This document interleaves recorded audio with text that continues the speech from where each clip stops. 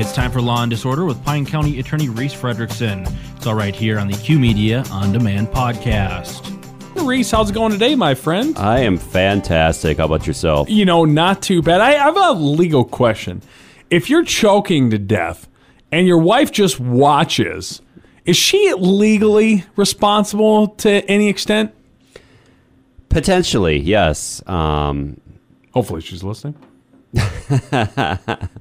Yeah, no, there's, I mean, if she knows that you're choking, that, that the result is basically, asphyxiation, you're going to die, I think she has some legal obligation to jump in there, at least in a civil aspect, too. Your survivors could sue her. I really hope she's listening to that, then. She's got to know. She's got to know there's consequences. I know, but, But I wasn't about to die thanks to a piece of cookie. And especially like that cookie.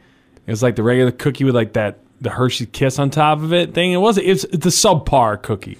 I am never been a fan of those. They're always like a little too crunchy and hard for me. I don't get them. They shouldn't exist. I should have known. Like, and that's my cookie choice fault. But there was nothing else that was really gonna all the other ones were too fancy for me. I don't like the fancy ones.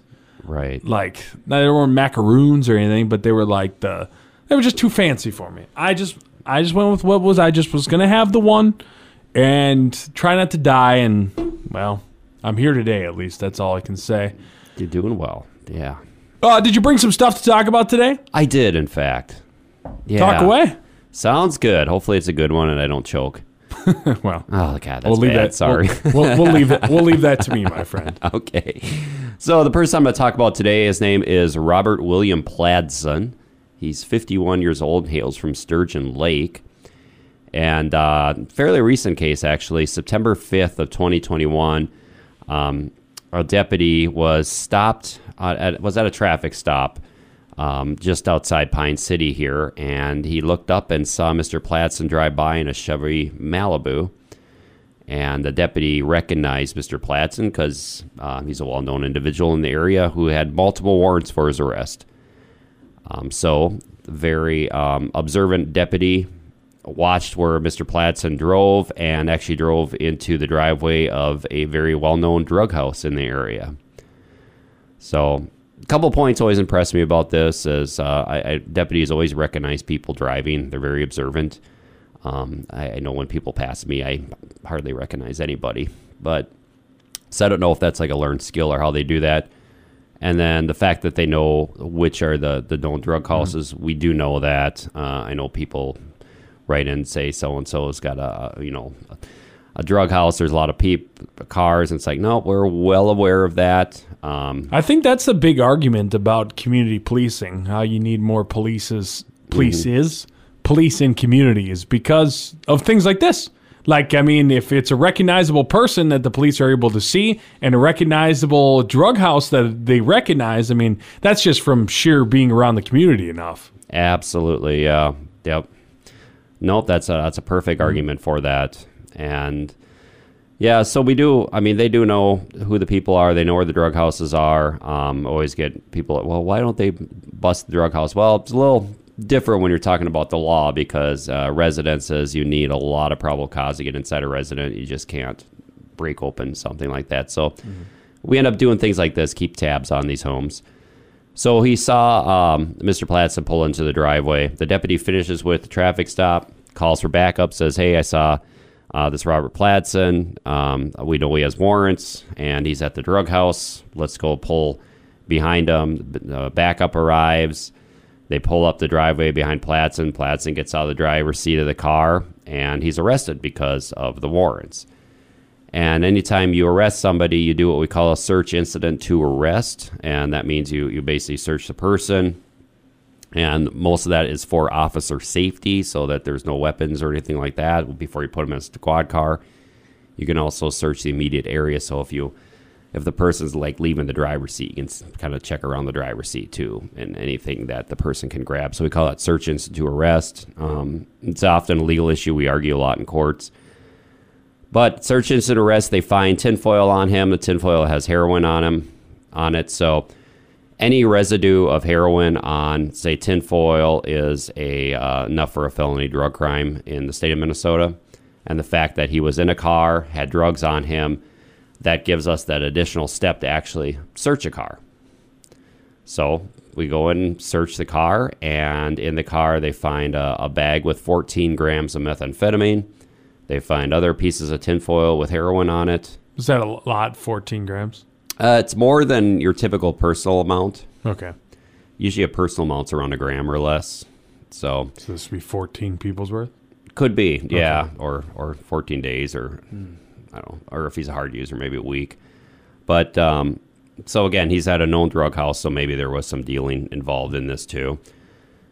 And because of that level, anything over 10 grams is a higher felony. It's a third-degree drug crime. So we charge him with a third-degree drug crime. And then we also charge him with the heroin portion of it, which is a fifth degree, which is the least drug crime, basically, for a felony. So felony drug crimes are fifth, fourth, third, second, and first. And obviously first is the most severe. That's usually your very hardcore dealer. And they kind of go down from there. Fifth is typically a personal possession amount. He's right up there, right in the middle, between kind of a dealer and personal possession. So with third degree, the law, I mean, it's a little higher because they presume that if you're possessing that much, you're probably dealing. And so there's harsher penalties with that.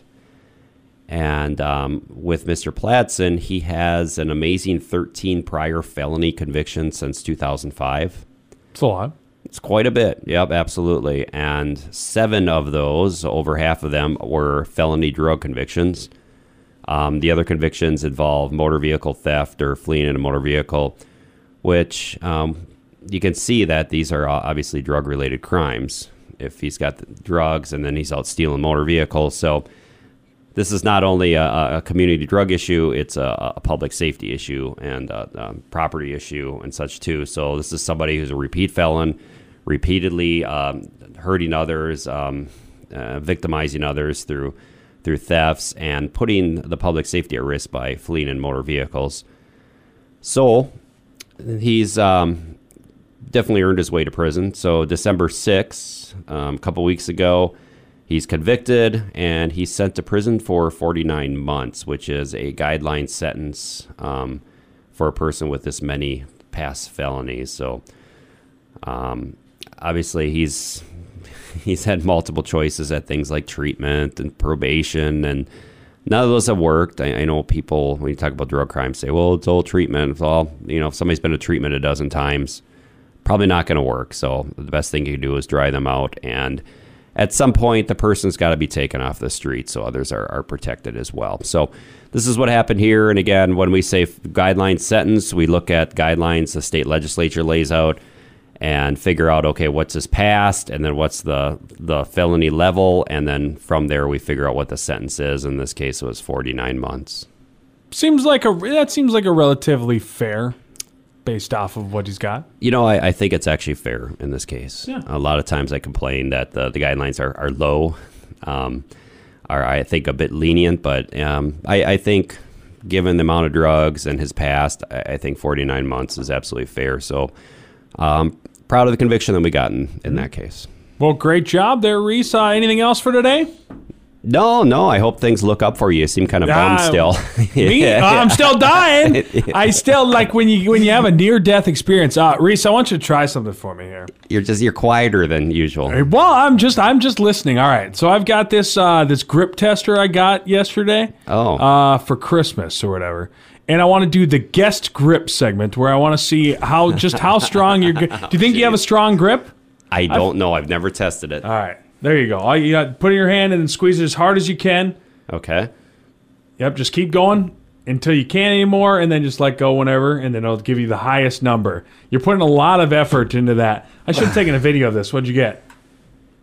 110. Not bad. That's normal. That's a normal for somebody of your age. I didn't mean that as a slight. I just mean that you're older than me, so just normal. So 110, not bad. Let's just to set the standard for what it takes for somebody like me to grab this. 149. So You're just kidding. just a little bit stronger than you. Just do you want a Can I redemption see this tour? again? Do you want a redemption tour? We'll give you one I redemption felt tour. like I was stronger than that, but did you like leverage yourself against the counter? Or? I don't think so. Okay. Try to figure out how you cheated on this. I mean, it's possible. I'll cheat at anything when I get the opportunity. You can use Okay. you can put your leverage if you want to. If you thought I did, I'm fine with that. Go crazy. Let's see what the guest grip strength is. This is gonna be fun for a couple of different guests that we have. We've got a couple of older ones that'll be pretty fun. I can't do it. 109. That's even lower than what you I had know. before. It's still 110. you're still higher the high normal level for grip. Am I? Like this isn't like it'll tell you there's a weak one. Okay. There's a weak if you're weak, but no, it's still in the higher level of the normal. So I wouldn't take it too personally. It's just I'm stronger than you. I mean, Yeah, you've been practicing, and I just got it yesterday. you need to feel better about yourself today too. That's all I needed. Reese, thanks for stopping on by, my friend, and we'll talk to you next month. You have been listening to a Q Media Group production.